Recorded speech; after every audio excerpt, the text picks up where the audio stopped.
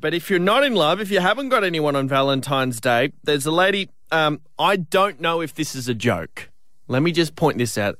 If it's not a joke, I apologise. If it is a joke, very funny. You got me, okay? This is what she's posted on the Echuca Moama community page, okay? She's put up a photo here with some text, all right, with some text on it.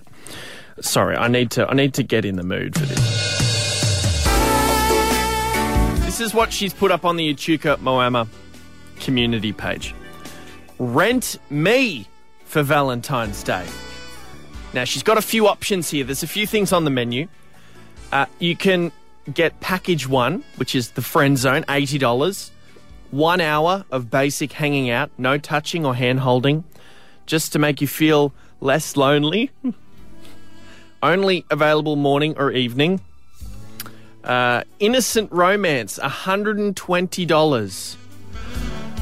1 hour walk along the beach or in the park, hand-holding in private only, no photos. And the next one here, she's got, we're almost official, $200. Crikey, this is good money.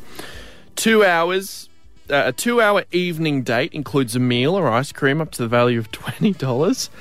Includes public hand-holding and private kiss goodnight. No tongue. No tongue.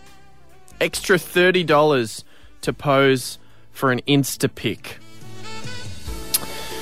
Jeez. And then this is the big one. For $500, you can get the We're Dating package.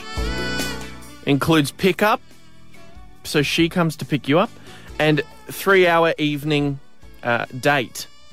Dinner and movies with flowers and chocolates, gift provided, photo opportunity available. That's nice, isn't it? Unlimited hand-holding and a kiss goodnight with tongue.